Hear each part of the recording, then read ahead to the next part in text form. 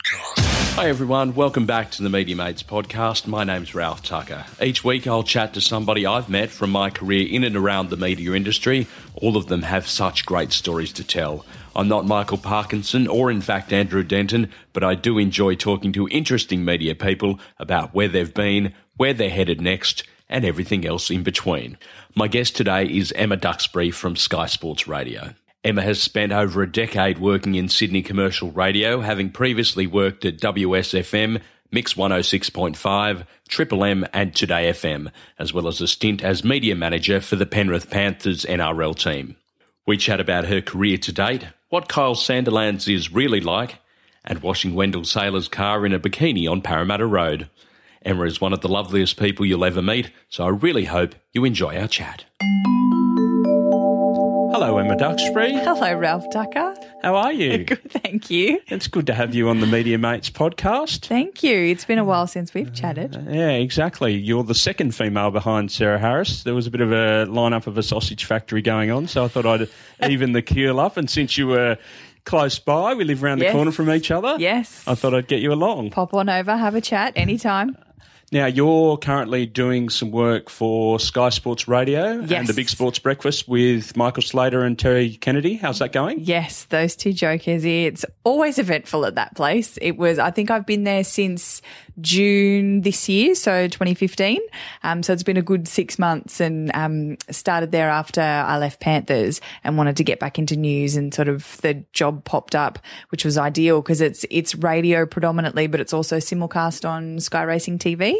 So dabbling into a little bit of the TV thing, so I actually have to put a full face of makeup on every morning and get dressed and look decent. And I was going to ask you about that. How's that? Like, it must be a weird feeling having to sort of coming from a background of radio where you can pretty much turn up roll whatever in you your want pajamas. to having the look and the sound at the same time. At first, it was a little bit daunting because you don't realise what your face looks like when you read a news bulletin and when you're trying to enunciate words. Generally, most of the time, you look ridiculous. And so for the first sort of week or two, I actually came back. I recorded it on Foxtel and looked back and went, okay, well, don't do that anymore and don't do that. And that top looks good, so wear that one again and then fix your hair here. And so it was kind of a bit of trial and error. And the guys at Sky were awesome. So they sort of gave me a few pointers, and Slats and TK sort of sat me down and said, when you do this, look this way or do this a certain way. I mean, they sort of weren't prepared for me to come on board as quickly as I did. I think they were still getting used to, because they've only just started with TV as well. So they're all still sort of merging into the TV side of things. So I started without an auto cue, so I didn't have a teleprompter. I was literally reading off paper to a camera, which was a little off-putting at first, trying to work out how to do it. But then sort of in a couple of weeks, we got the auto cue sorted, and that was learning how to do that kind of on the fly was fun as well. But I think you get sort of the best results if you're just thrown in the deep end in this industry and you just learn how to do it very quickly. Did you find that it took a while to sort of adapt and get relaxed? No, not really. It's such a relaxed environment at Sky. It really, really is. You sort of cruise on in the morning. Everybody just sort of sits and does their own job. And everybody's really supportive. So it was very much let's just try it and see how it goes. And if it doesn't, or you're not happy with it, then we'll fix it so it suits you. Instead of already having that system set up and me having to adapt, they really were quite flexible adapting it to me, which is really good. So I sort of went in there, and after the first couple of days, we had discussions on what do you like, what don't you like, what could we improve to make it easier for you. And then we sort of built it up together, I guess, which is perfect. So it's sort of set up in a way that works perfectly for me, and hopefully is easy enough for sort of if somebody has to come and fill in, or if somebody else wants to use the system. What's it like coming in completely fresh, like in terms of not having any overnight stories there left by somebody else? Because obviously you're the only one doing the bulletin, because there's no afternoon bulletins because they go to racing. Yeah. Having had at least one or two other people previously when you'd worked at WSFM and also Today FM and Triple M, having some other people there to work with you to sort of get through the stories of the day, because it must be really hard to do it as a solo operator.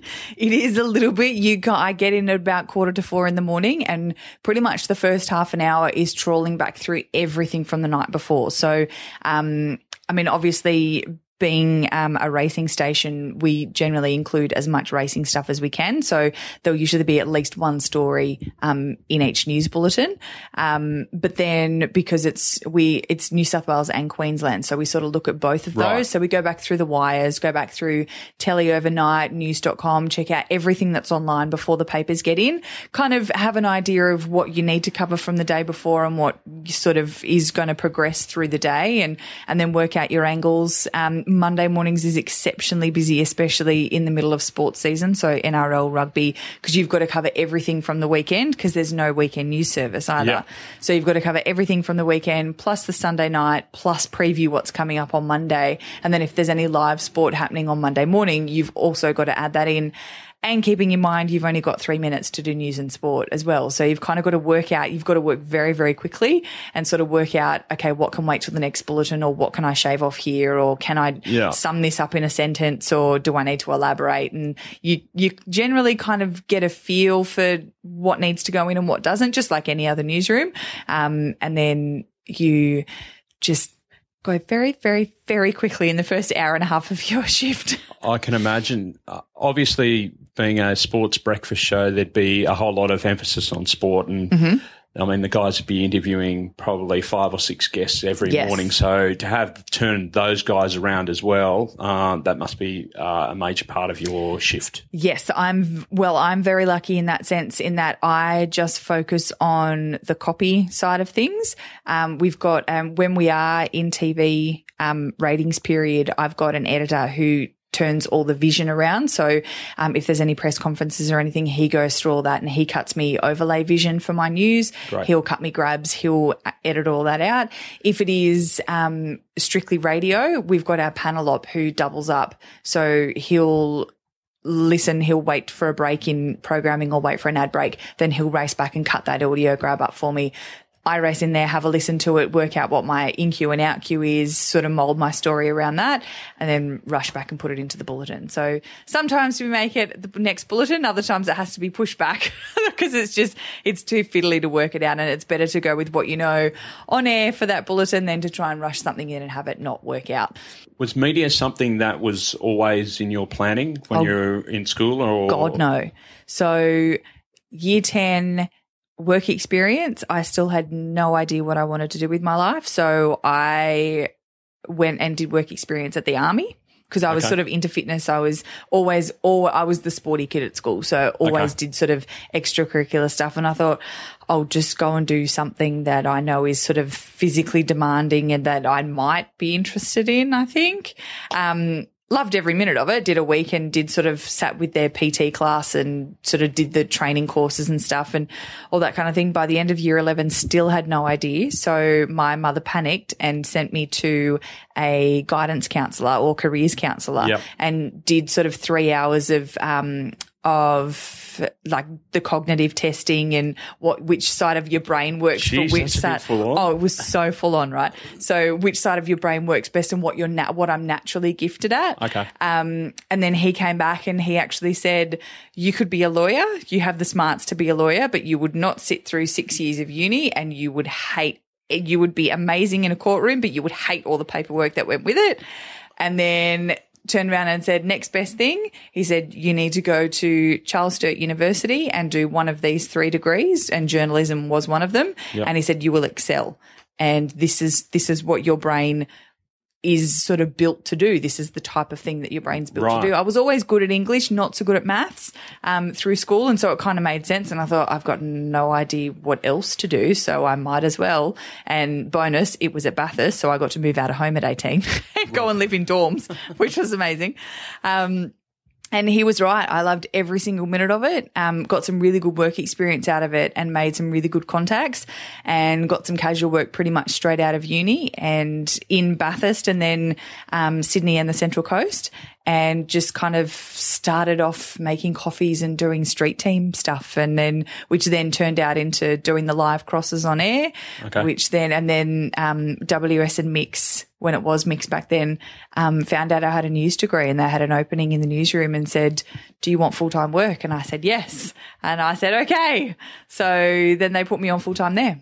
Going back to your uni days, that's obviously a very strong breeding ground Yes. for a lot of media talent that has worked and currently does work in media across the country. Yeah. Were there any others in your year or your class that kicked on and did the same thing as what you did? Off the top of my head, Amelia Charlton, who reads Channel 9 News.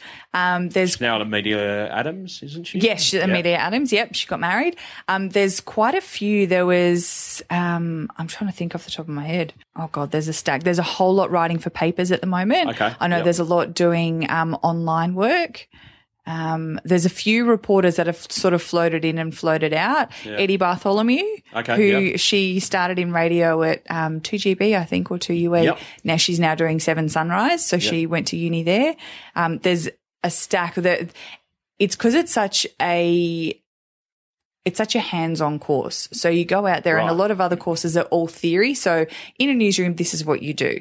This is how you learn. This is how you write a news bulletin. Charles Sturt actually has an on-site radio station that you go and spend a week in as part of your course, and you write news and then you present it. So you actually see it happening as it's meant to happen, instead of just sort of watching it on screen saying, okay, that's what's going to happen. You actually get to live it and feel it and understand how quickly it has to happen and what it actually, the whole process from start to finish. And was that something that you enjoyed straight away once you went through that whole practical experience of, okay, this is what you actually have to do to put together a news bulletin or a radio program? Yes, so I loved it. So the first year of the course was across the board. So you did both broadcast and print.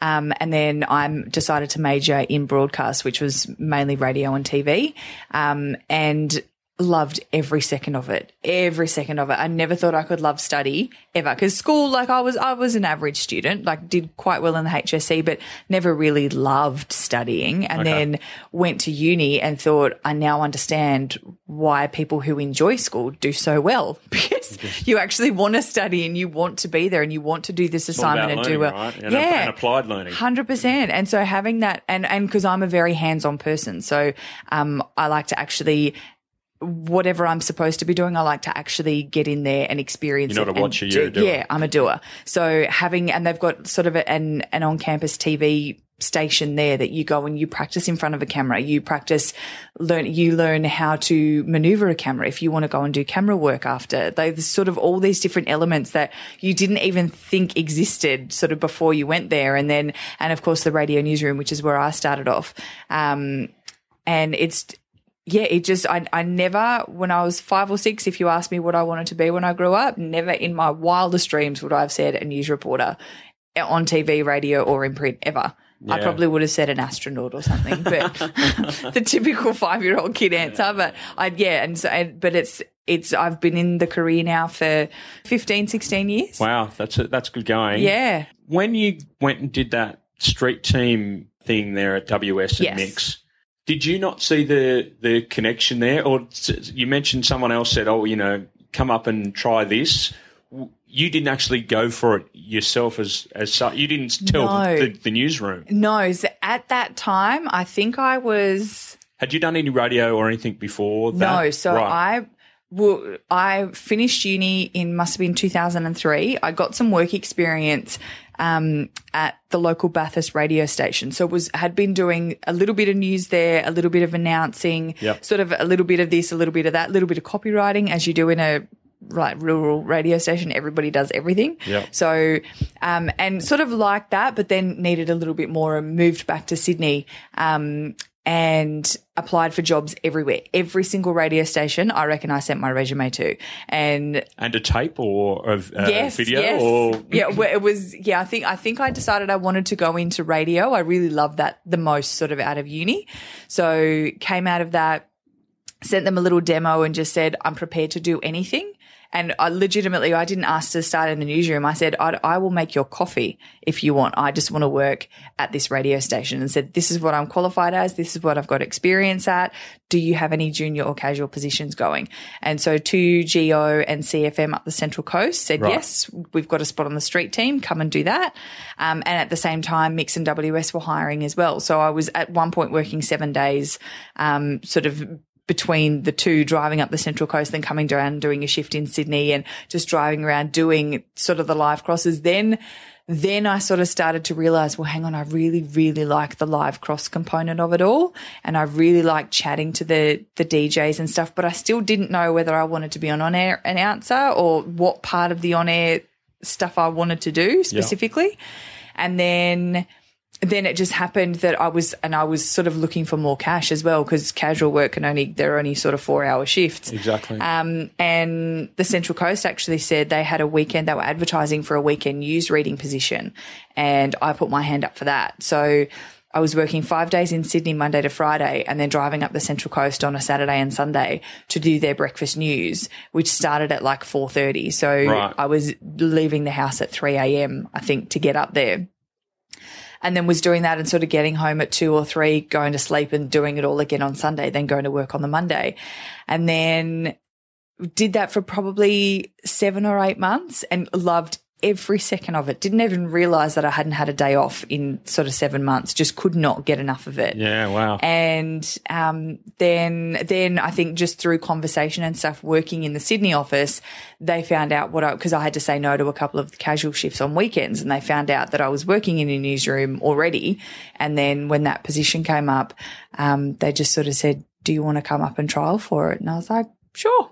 Why not? I'm open to anything, and sort of went in with the mentality of I'm going to try anything in this industry just to see what I like and what I don't like, and eliminate it as I went. And it just kind of happened that everything that I chose put me on sort of the right path, and a path to something that was sort of bigger and better the next time round. And it's where I am now, and I wouldn't change anything. Who are the early influences in those days where you were pretty much learning on the job? Yes. Probably the earliest was Glenn Daniel. He's the earliest one that I remember, I guess, because I think when I started working in Sydney at Mix and WS, you always sort of said hi to him. You kind of knew who he was walking through the corridors, you were just some little casual street team kid that he didn't know, but he was always lovely and said hi to you. And the world's nicest human. Yeah. Always so, so lovely. And then when they sort of said, hey, come up and, trial and hear, he was just the most incredible and the warmest human being you've ever met, and sort of you really felt like he was happy to hold your hand through the entire thing. And if you made a mistake, it's okay because you won't do it again. And it wasn't a case of it's okay, like go and make another 5. No. It was sort of, I believe in you and I understand, and I have full faith that you understand that what you did is wrong, and here you are and have another shot, and just don't do it again. But, and sort of I was, Corinne McKay was the news director at the time at WS as well. And I think you were there at the same time. Well, yeah. I remember when you first started. Yeah. I think I'd just come across as a casual to work on the weekends, and that's how we first met, I think. Yes, that's right. I used to be in there and I used to come and take over from your shift. So that's right, doing the sport in the afternoon. Yeah, exactly. Those, like I said, those early days would have been full of learning, because you, like what you are now, on a solo person on the shift covering 2 stations. So it's one of those situations where you do have to sink or swim, and you know what works and what doesn't work pretty quickly. Yeah, 100%. And that's it. Radio, and that's the one thing, if anybody sort of asks me, if anybody in the industry or just finishing uni, or sort of like I've given a couple of talks to young kids, young school leavers, sort of deciding what they want to do, and is media something I want to do. If you're up for a challenge, and if you're up for literally flying by the seat of your pants and hoping for the best until you sort of to get into your groove and to work out what works for you, media is definitely for you, because it's pretty much, when you look back, you've got to do it. If you're going to go out on the road reporting, you're going to get sat in front of floodwaters, and you're going to have to do a live cross in 30 seconds and come up with a minute and a half of content, and you'll be thrown into the deep end, and you have to be able to perform. So if you're someone that thrives on that challenge and that thrives on that thrill, it's definitely for you. And I didn't really understand that about myself until I was thrust into that environment, and it was kind of, hey, you're doing a shift. It's a real rush, right? It really is. You're doing a shift on your own. You've got to come up with 3 minutes of news on 2 separate stations. Go. And you get in there and you think, I don't even know where to start. I have no idea. You got to chase where reaction to start. stories. There's sport. There's a whole lot of things. Do I start with sport? Do I start with news? Like literally, I get in there. Even now, some mornings, if I'm half asleep and haven't woken up, I literally sit and stare at the computer and I think, I don't even know what to look at first. It doesn't get any better, kids. It doesn't get any better. But you do sort of learn. You do learn how quickly, and you do learn the value of a minute. That a minute is a long time. You've got 60 whole seconds in that minute. You can smash out 3 stories if you have to. Well, see, that's the whole art of it, isn't it, really? It's like, well, you know, you could write one story for 1 minute, but the fact is people out there in radio land, they want to hear as much as possible within any given news bulletin. Yes. And the real skill is to actually try and make it work. So if that means that you've got to cut down a 20-second piece of audio down into something that's like 6 seconds just so that you can get another story in, that's a real art, isn't it? Yes. Well, especially I always sort of really valued when I got to write a full bulletin, so to speak, a full bulletin in inverted commas, say like a Triple M or a WSFM bulletin. When most of my time, I guess, I was writing for Today FM and for Kyle and Jackie O, you literally did one full story, which was a full story meaning 2 or 3 paragraphs, and then it was 4 or 5 briefs, and you had a line, and you had to come up with the 6 top stories of the day. Yep. One of them you could elaborate on. The next 5 you had to sum up in one sentence every single half an hour, and then write one line of sport, which everybody's like, that's so easy. It's 60 seconds of news. And you try and explain, you're like, it's actually easier to elaborate and to be able to explain yourself 100%. in a normal sentence situation. So just having a conversation with somebody, having to shove all of that information in sort of 2 lines worth of content is extremely difficult. And it kind of often takes more time than it does to write a normal story 2 to 3 parts. So it's sort of, it's the way you look at it, but it's always a rush, and it is that challenge that you sort of aim for. Well, once you'd sort of gone through that grounding period with Glenn and Corinne, the opportunity came up to move to Triple M and Today FM. Yes. Where that gave you the option of moving off weekends. Yes. And you were working Monday to Friday. How did that all pan out for you? Well, to start with, so I was reporting on road for WS and Mix, and sort of knew the news director at the time at Today FM and Triple M, and said, look, we've got a position going. It is some weekend work to start, but down the track, sort of there is plenty of room to move. And I thought, great, I'll go and try something new. And so I went across there, and I think still worked weekends.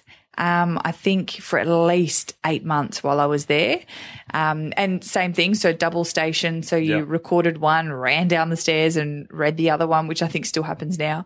And then Hamish and Andy came. They decided their first ever radio show. These 2 guys were going to take over the drive shift and see how they went. Nobody sort of really knew who they were. They were kind of 2 done a little bit of TV at that stage. 2 Aussie funny guys. I think they'd only done a little bit of TV, and now we're branching into radio. And they said, do you want to read afternoon bulletins? And I said, does it mean I have to get to come off weekends? And they said, well, yes. And I was like, well, yes, I don't even care who it's for. I'll read weekend, Monday to Friday. So, and then it turned out, so I read for them for a year, I think.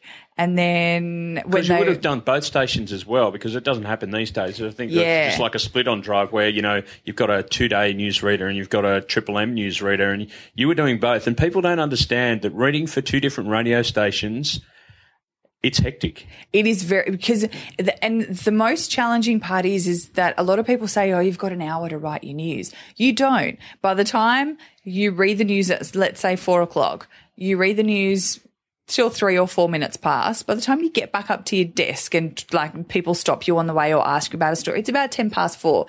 Then you've got to smash out 2 new bulletins, work out what's happened, stay across the afternoon news, work out what's just happened in the time that you've gone. If there's a breaking news story or, you know, a fire somewhere or a terror attack, God forbid, or in bushfire season, you've then got to work out what you've missed, go back and calculate all that for the next bulletin.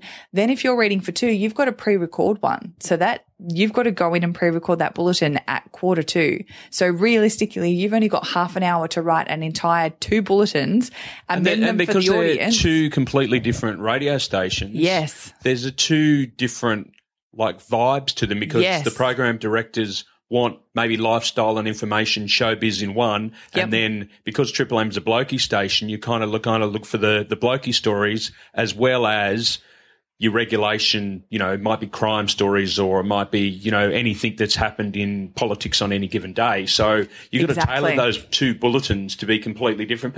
People say, oh, you've got all this time, but realistically, when there's one of you in the radio station at that time, not at all. And it's also the type of stories get skewed to certain radio stations, but it's also the way you write them. So the big thing now is it's not just a stock standard script that you could see anywhere, any time of the day. It's, they want you to get creative. So you have to sort of, sit there and go, okay, who am I writing this story for? And a lot of the time it would be, Triple M would be I'd write for my brother, and Today FM I'd sort of write for my mum or my sister. Okay. And that's who in my head I was, okay, well, how would I explain this story to them? And I'd sit down and it really was, I sit there and I would say, okay, how would I tell my mum this? If I was on the phone to her right now, how would I explain that there's just been a fire and 3 people have been evacuated, or Khloe Kardashian's just touched down at the airport and she's been mobbed and Paris Hilton's tried to punch her in the head or something.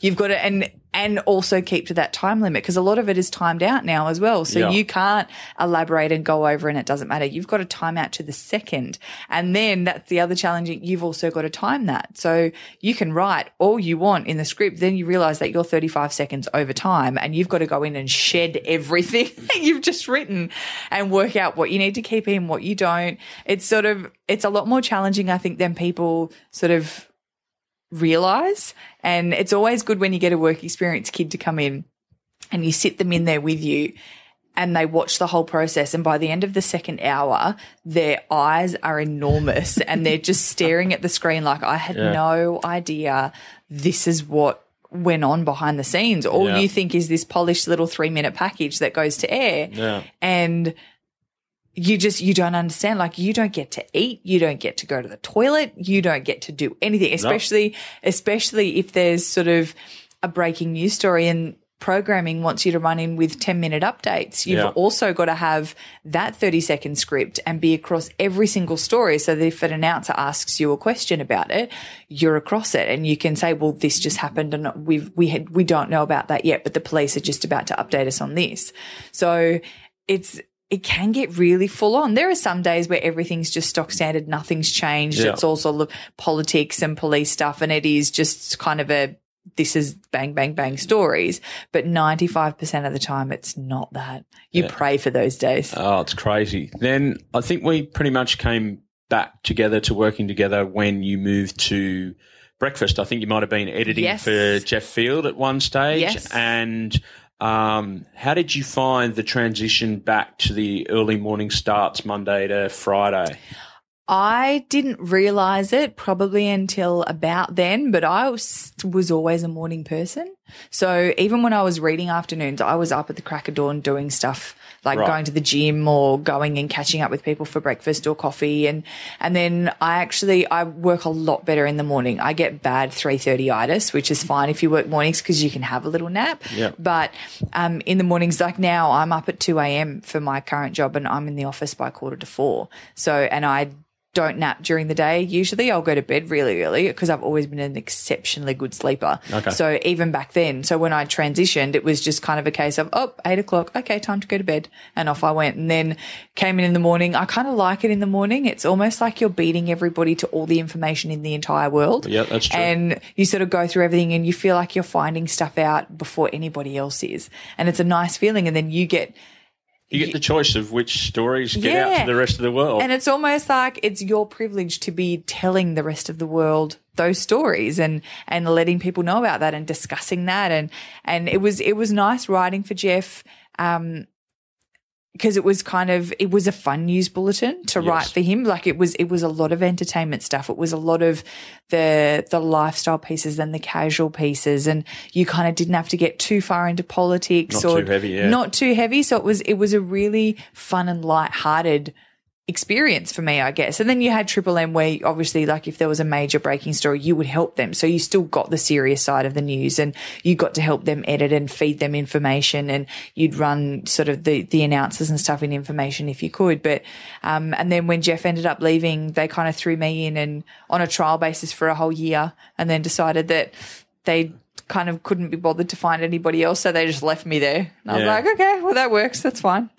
Yeah, I was going to say that next phase came through, I think, after you'd had some time reading Breakfast on Triple M. So I think you would have been prepared for that step when the time came that Jeff left Kyle and Jackie O to go and work on Drive. So you pretty much had your training wheels on in terms of, okay, you delivered a longer news bulletin in the Triple M thing. So you were pretty much ready to go once they needed someone pretty much the next day to go on air to fill on for Today FM. So two different markets again, appealing to the bloke side of things, and then having to go into that juggernaut that is the Kyle and Jackie O show. Yes. So it was the one thing I think that got me over the line so quickly and sort of helped me to adapt so quickly was the time that I did spend editing for Jeff. I wrote his news, so I knew like the back of my hand, the style, the timing, what they wanted, the conversation piece they wanted. I listened to him and listened to the interaction they had with him, knowing full well that they wanted to throw him under the bus at any chance they got. So then when I went into that role, and because I'd filled in for him when he went on holiday, so I got to sort of, or had time off or was sick. Right. So I kind of got to experience a little bit of it, but then got to step out of it the next day and sort of calm yourself down, and you live through it, so it's okay. And then so walking into that role, I kind of knew what to expect, which is, I guess, an advantage over anybody else that has had to go in there. And was it frustrating that they took so long to confirm you as a member of the team as such, or their newsreader? Because it was a point where you just didn't know. You didn't know where, and there was other people that were coming in and trialing for the gig, and then they kind of had to go through like a stringent process. When you had already learned the process and you were already there, I found it strange that it took them so long, given the fact that you made the transition so smoothly. It was a very weird situation. So obviously I wanted the job and I loved the job and I was in the job. But as everybody knows, Kyle and Jackie want a character like in their show. So Jeff was the gay newsreader. He was more than happy to sort of fulfill that role while he was there. But I wasn't a character that I don't think they classed me as sort of a big enough character to start. I was just the newsreader. Yeah. And while some people appreciated that, other people were they were looking for that shock value that I wasn't prepared to give up my personal life. And it was sort of something that I kind of decided going into that job, is that I'd give a little bit and I'd give as much as, like, my mum and dad are very traditional and very old school, and they were very, very worried about what I was going to sort of spill the family secrets, or, what I was going to say about myself. And so I kind of... Did you lay the ground rules down, or? In my own head. Right. So when I went into the role and I turned around and I kind of said, okay, this is what I'm prepared to do, but this is not what I'm not prepared to do. And didn't sort of tell anybody until it was kind of on a case by case basis. So if they turned around and said, do you want to wash Wendell Saylor's car if you lose a bet on the middle of Parramatta Road? And I was like, you know what? Why not? Potentially should have gone the other way, but look, what's done is done, and that's fine, and it was all good photos and stuff. But there were a lot of other things that they sort of asked me if I'd be prepared to do, and I flat out said no. And I think that was the sort of thing that Jeff would have just agreed to. And I think they were looking for that type of personality to come on board that they could just have as sort of, and rip them to shreds and kind of have but them you're as, fun, right? as like, that so character. it's not like you would sit there and not answer the questions. No. Kyle, as we know, can go down into the gutter fairly quickly. Yes. And you're pretty good humoured, like in terms of being able to sort of take things on, being around, different males at different stages of your life. So it's not like it was something that you were completely prudish about and you could return fire pretty quickly. You're pretty quick with the sort of repartee when time needs. So I think it may have taken them a while to actually think, she can cope with this all right. And I think in their head when Jeff left, they had a preconceived notion of what they wanted in that role. I wasn't that, but then so they sort of started looking for somebody that would be a standout in that position. But you look at the majority of newsreaders are not going to be huge out there comedians. Like their profession is a newsreader. If you're a trained and talented newsreader, you just want to read the news. That's what you do. And the personality is a bonus. Like if you've got somebody that can hold a conversation and can fire back and can have an argument and isn't afraid to sort of put their opinion across and can have a laugh and can have a joke, that's great. That's the bonus that you got. And I think Jeff was sort of one of a kind in that sense, is that he was this over the top personality. Well, the news almost came secondary, in a way. Yeah, but the way his personality evolved and the way the show developed. Yes, yeah, and that's sort of I think the point that they were at when he left, and I think they wanted that to naturally flow on, but it was never going to happen with me in there. And I think they realized that, but I think sort of after a year and after trialing a few people and realizing that he was one of a kind, they just kind of went, you know what, this is working pretty good. Like people aren't hating it. People aren't switching off. Let's just leave it be.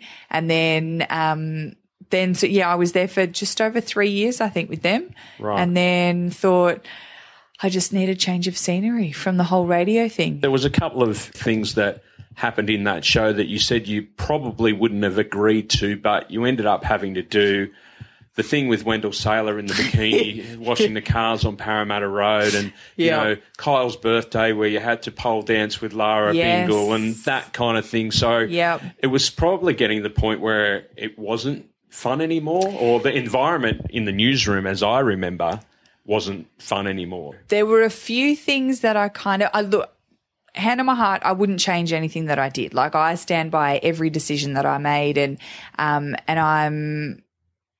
it's made me the person that I am, and it's got me where I am sort of today. Not washing cars on the side of Panama Road has got me where I am today. But no, and I look back at it and I think, okay, that was an experience. I'm glad I didn't go any further. So I'm glad that I said no to the things that I said no to. And you didn't hang out with the team, whereas Jeff hung out with the team a lot. So I was always sort of very careful to, like, there was the odd occasion that like we'd go out and sort of have coffee or do like a team lunch or whatever. But it was... That group was very close. Like the whole production team was really very, very tight. Like they lived and breathed the show, and they probably still do, whoever's in charge with the show now over there at KISS.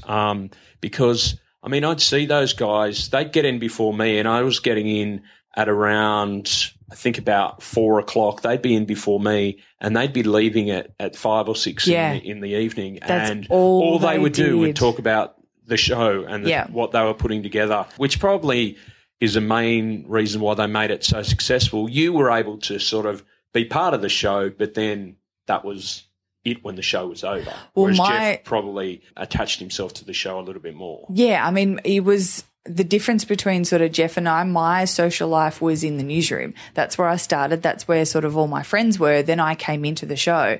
Jeff was part of the show and just sort of wrote his like news in the newsroom. So it was kind of the opposite situation for both of us. His sort of group was the show, mine was the newsroom. And I think that's kind of where it went. And then it just kind of, a few things changed, management changed, a few things sort of in the company just kind of went a certain way. And I thought, I don't know if I love it anymore. Like, I think I just need a break. And so decided to take the plunge and step out of the industry that I just worked in for 9-10 years.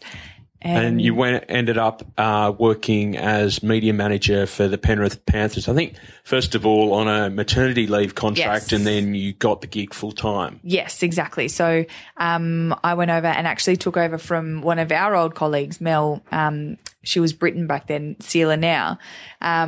And she was going off to have her twins. Yeah. That's right.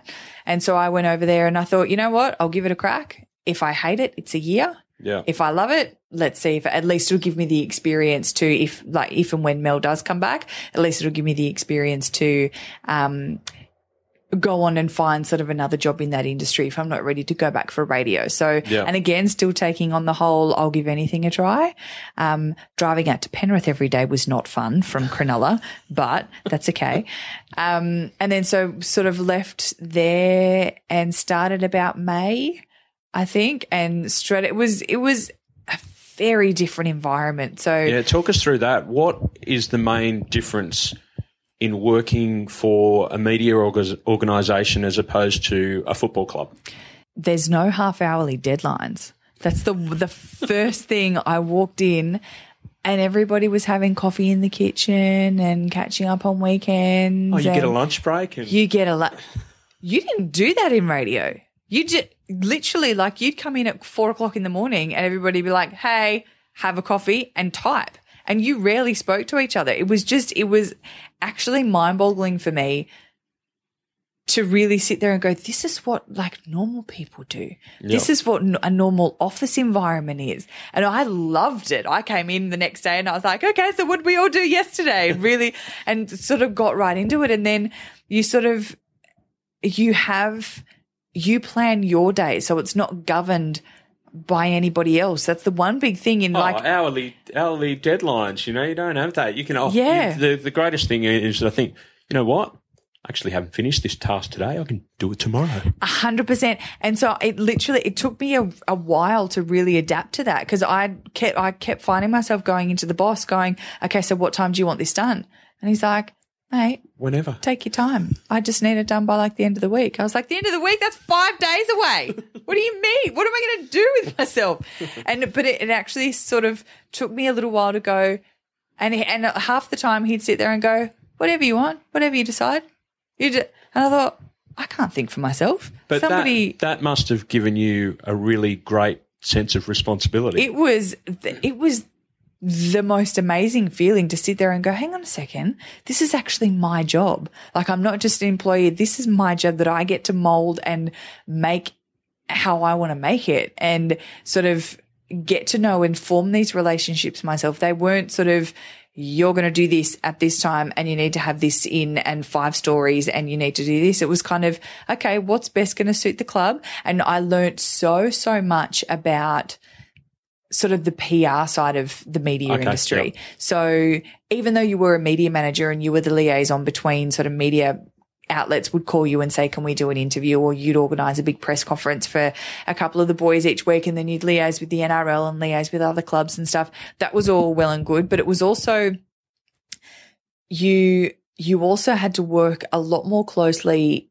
with sales and with marketing and with the commercial side of things than you do in a newsroom. You don't get to experience that in a newsroom because you're supposed to be biased and straight down the line and just report the facts. Yeah. In this situation, you're working for a club and it is your job to promote that club. You're selling essentially the entire club, the players and everything. That was a whole new experience for me, and a challenge that I loved, because I also found that I'm very, very creative that way, in that I'll look for some weird and wonderful option or really sort of bring the boys into it. Like, a lot of the time, like, I got so much enjoyment from training those boys up in the media and sort of sitting there. And half the team are like 18, 19. Yeah. Never seen a camera in their lives, ran the other way when I told them, hey, you're going to do your first media interview this week. They literally hid from me in the gym. I would go down and try and find them, and they would hide in the toilets.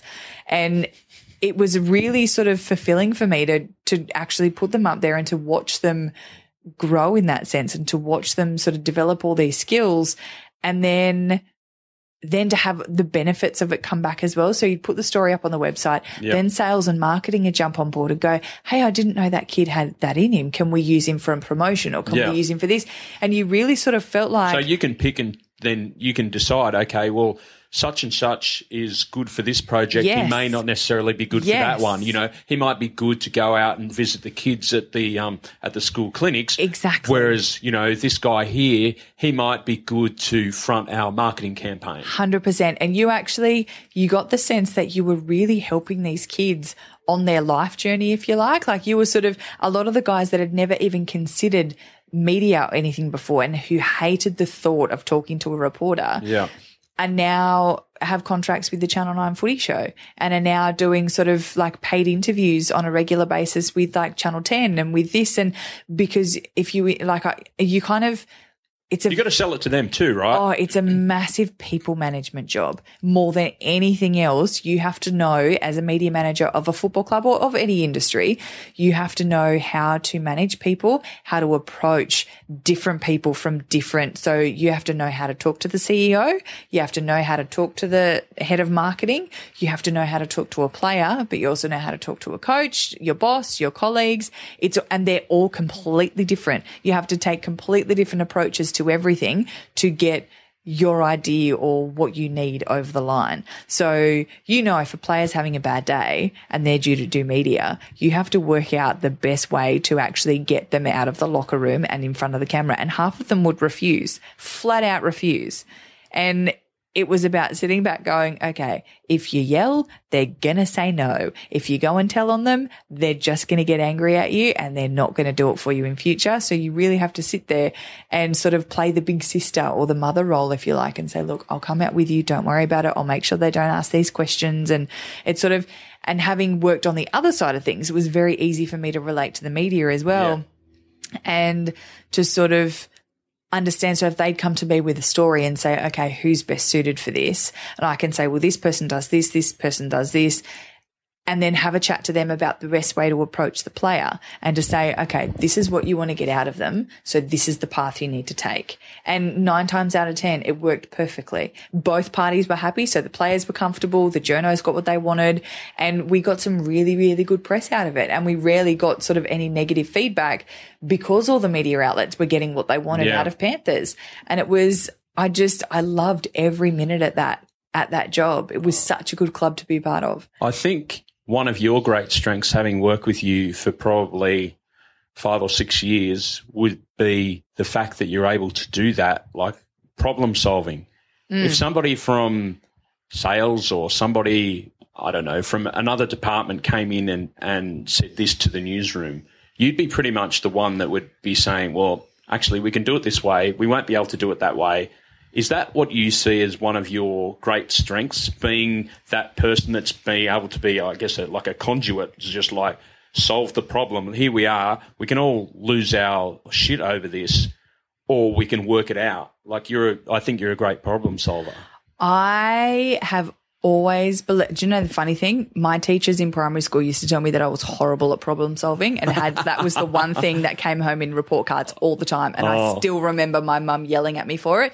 But I don't know where I developed it from, but I think there is a solution to every single problem, regardless of what it is. There is always a way either out of it or to make a situation better. And instead of, and I used to sort of look at something and if I really didn't want to do it, I'd be like, nah, I'm not doing it. I'm not even looking at it. Can't be bothered. Now it's kind of, okay, I'm going to have to do this regardless. So let's find the most painless way to do it for me and for everybody else involved. And because a lot of the time it's not an option.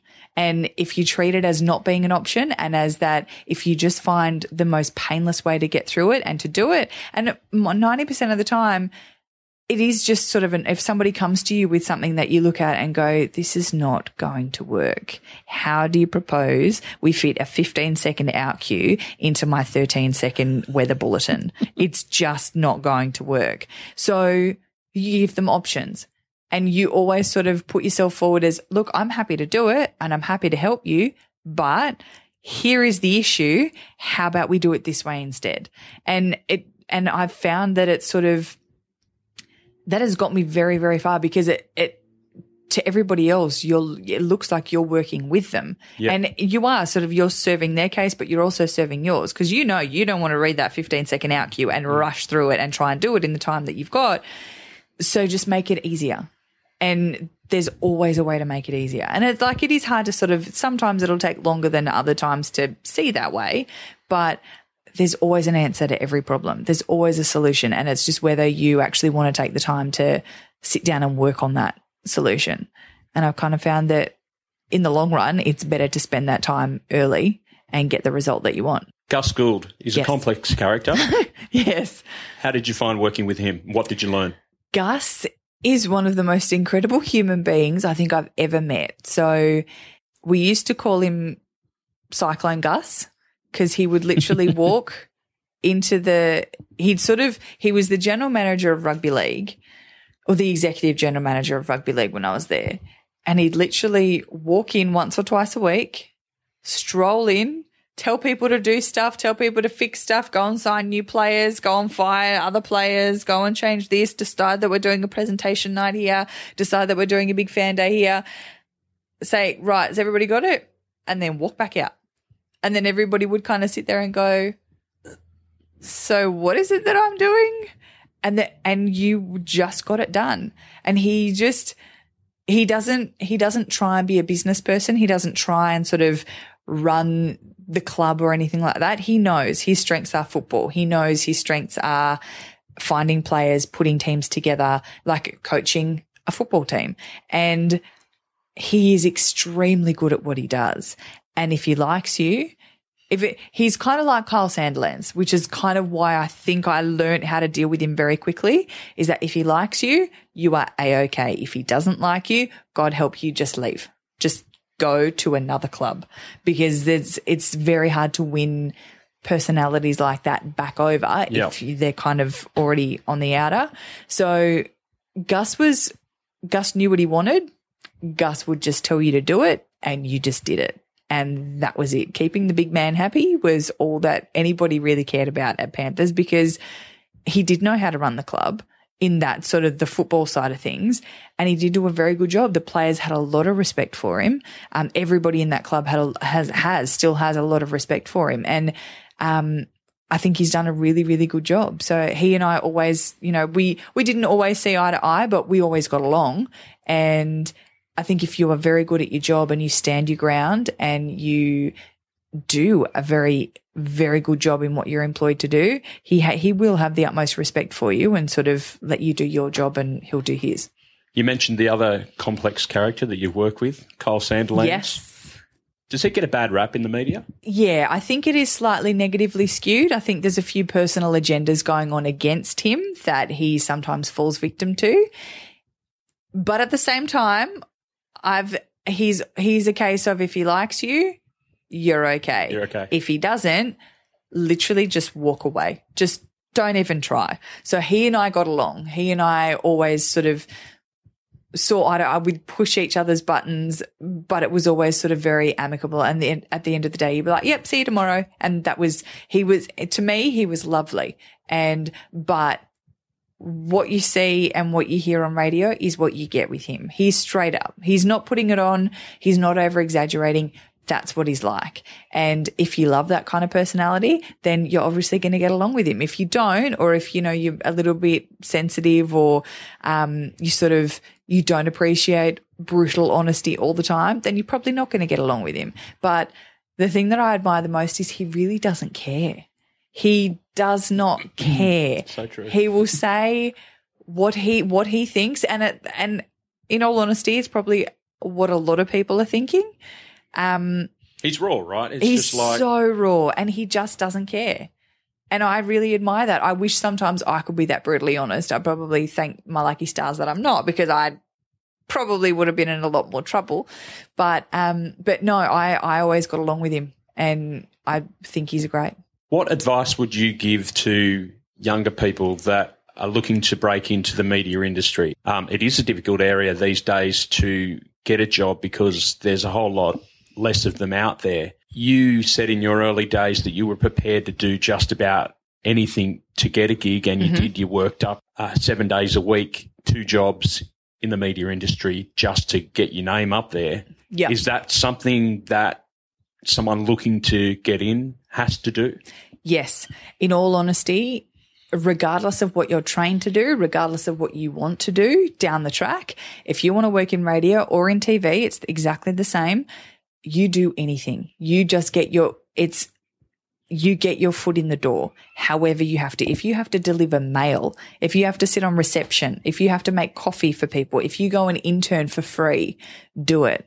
Because once you have your foot in the door and once people start to get to know you, and if you are good at your job, they're not going to let you go.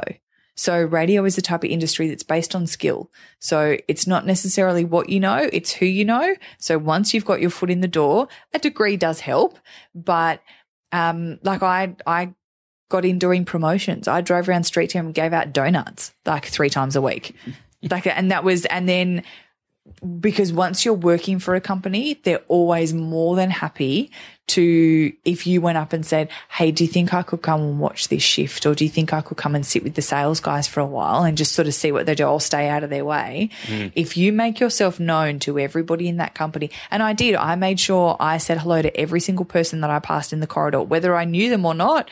And because eventually you get to sort of work out where they work. And turns out I knew half the WS sales team after a year. I didn't even know where they worked, but I said hi to them every day and they knew my name. And so by the end of the year, they came up and having a conversation, and they were asking for me to go out to their clients' jobs and do the street team stuff for them. So then they were reporting back. I was being specially requested.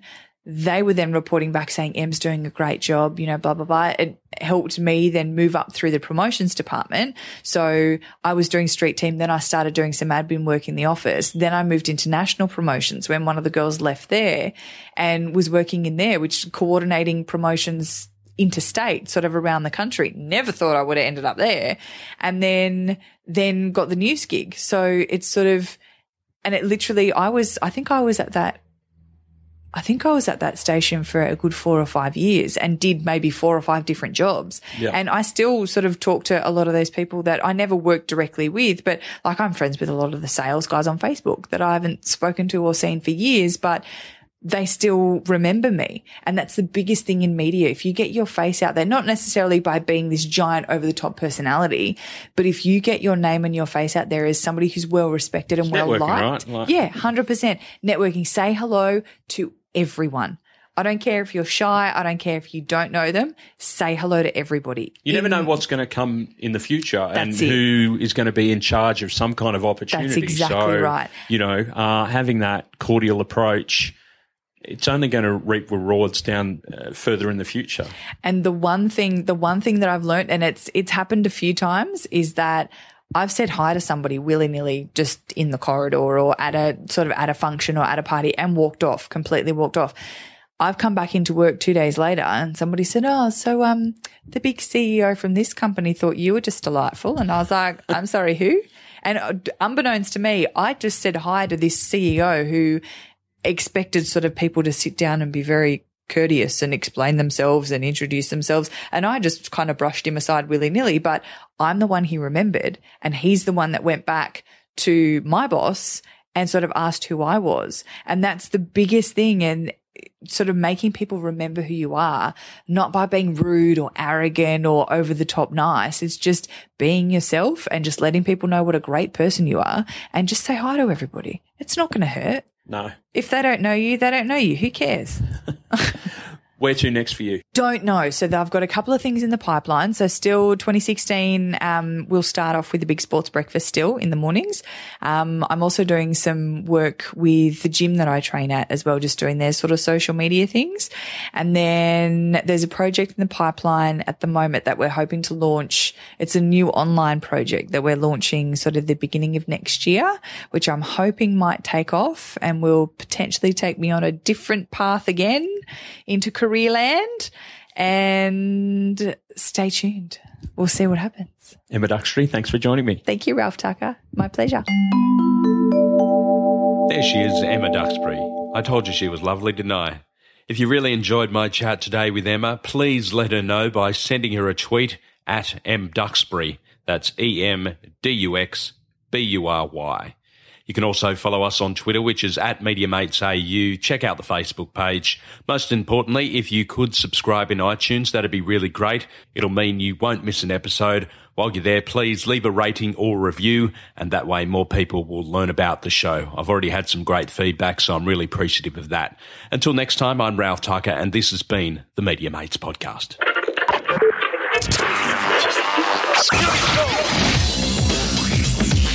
Media Mates Podcast.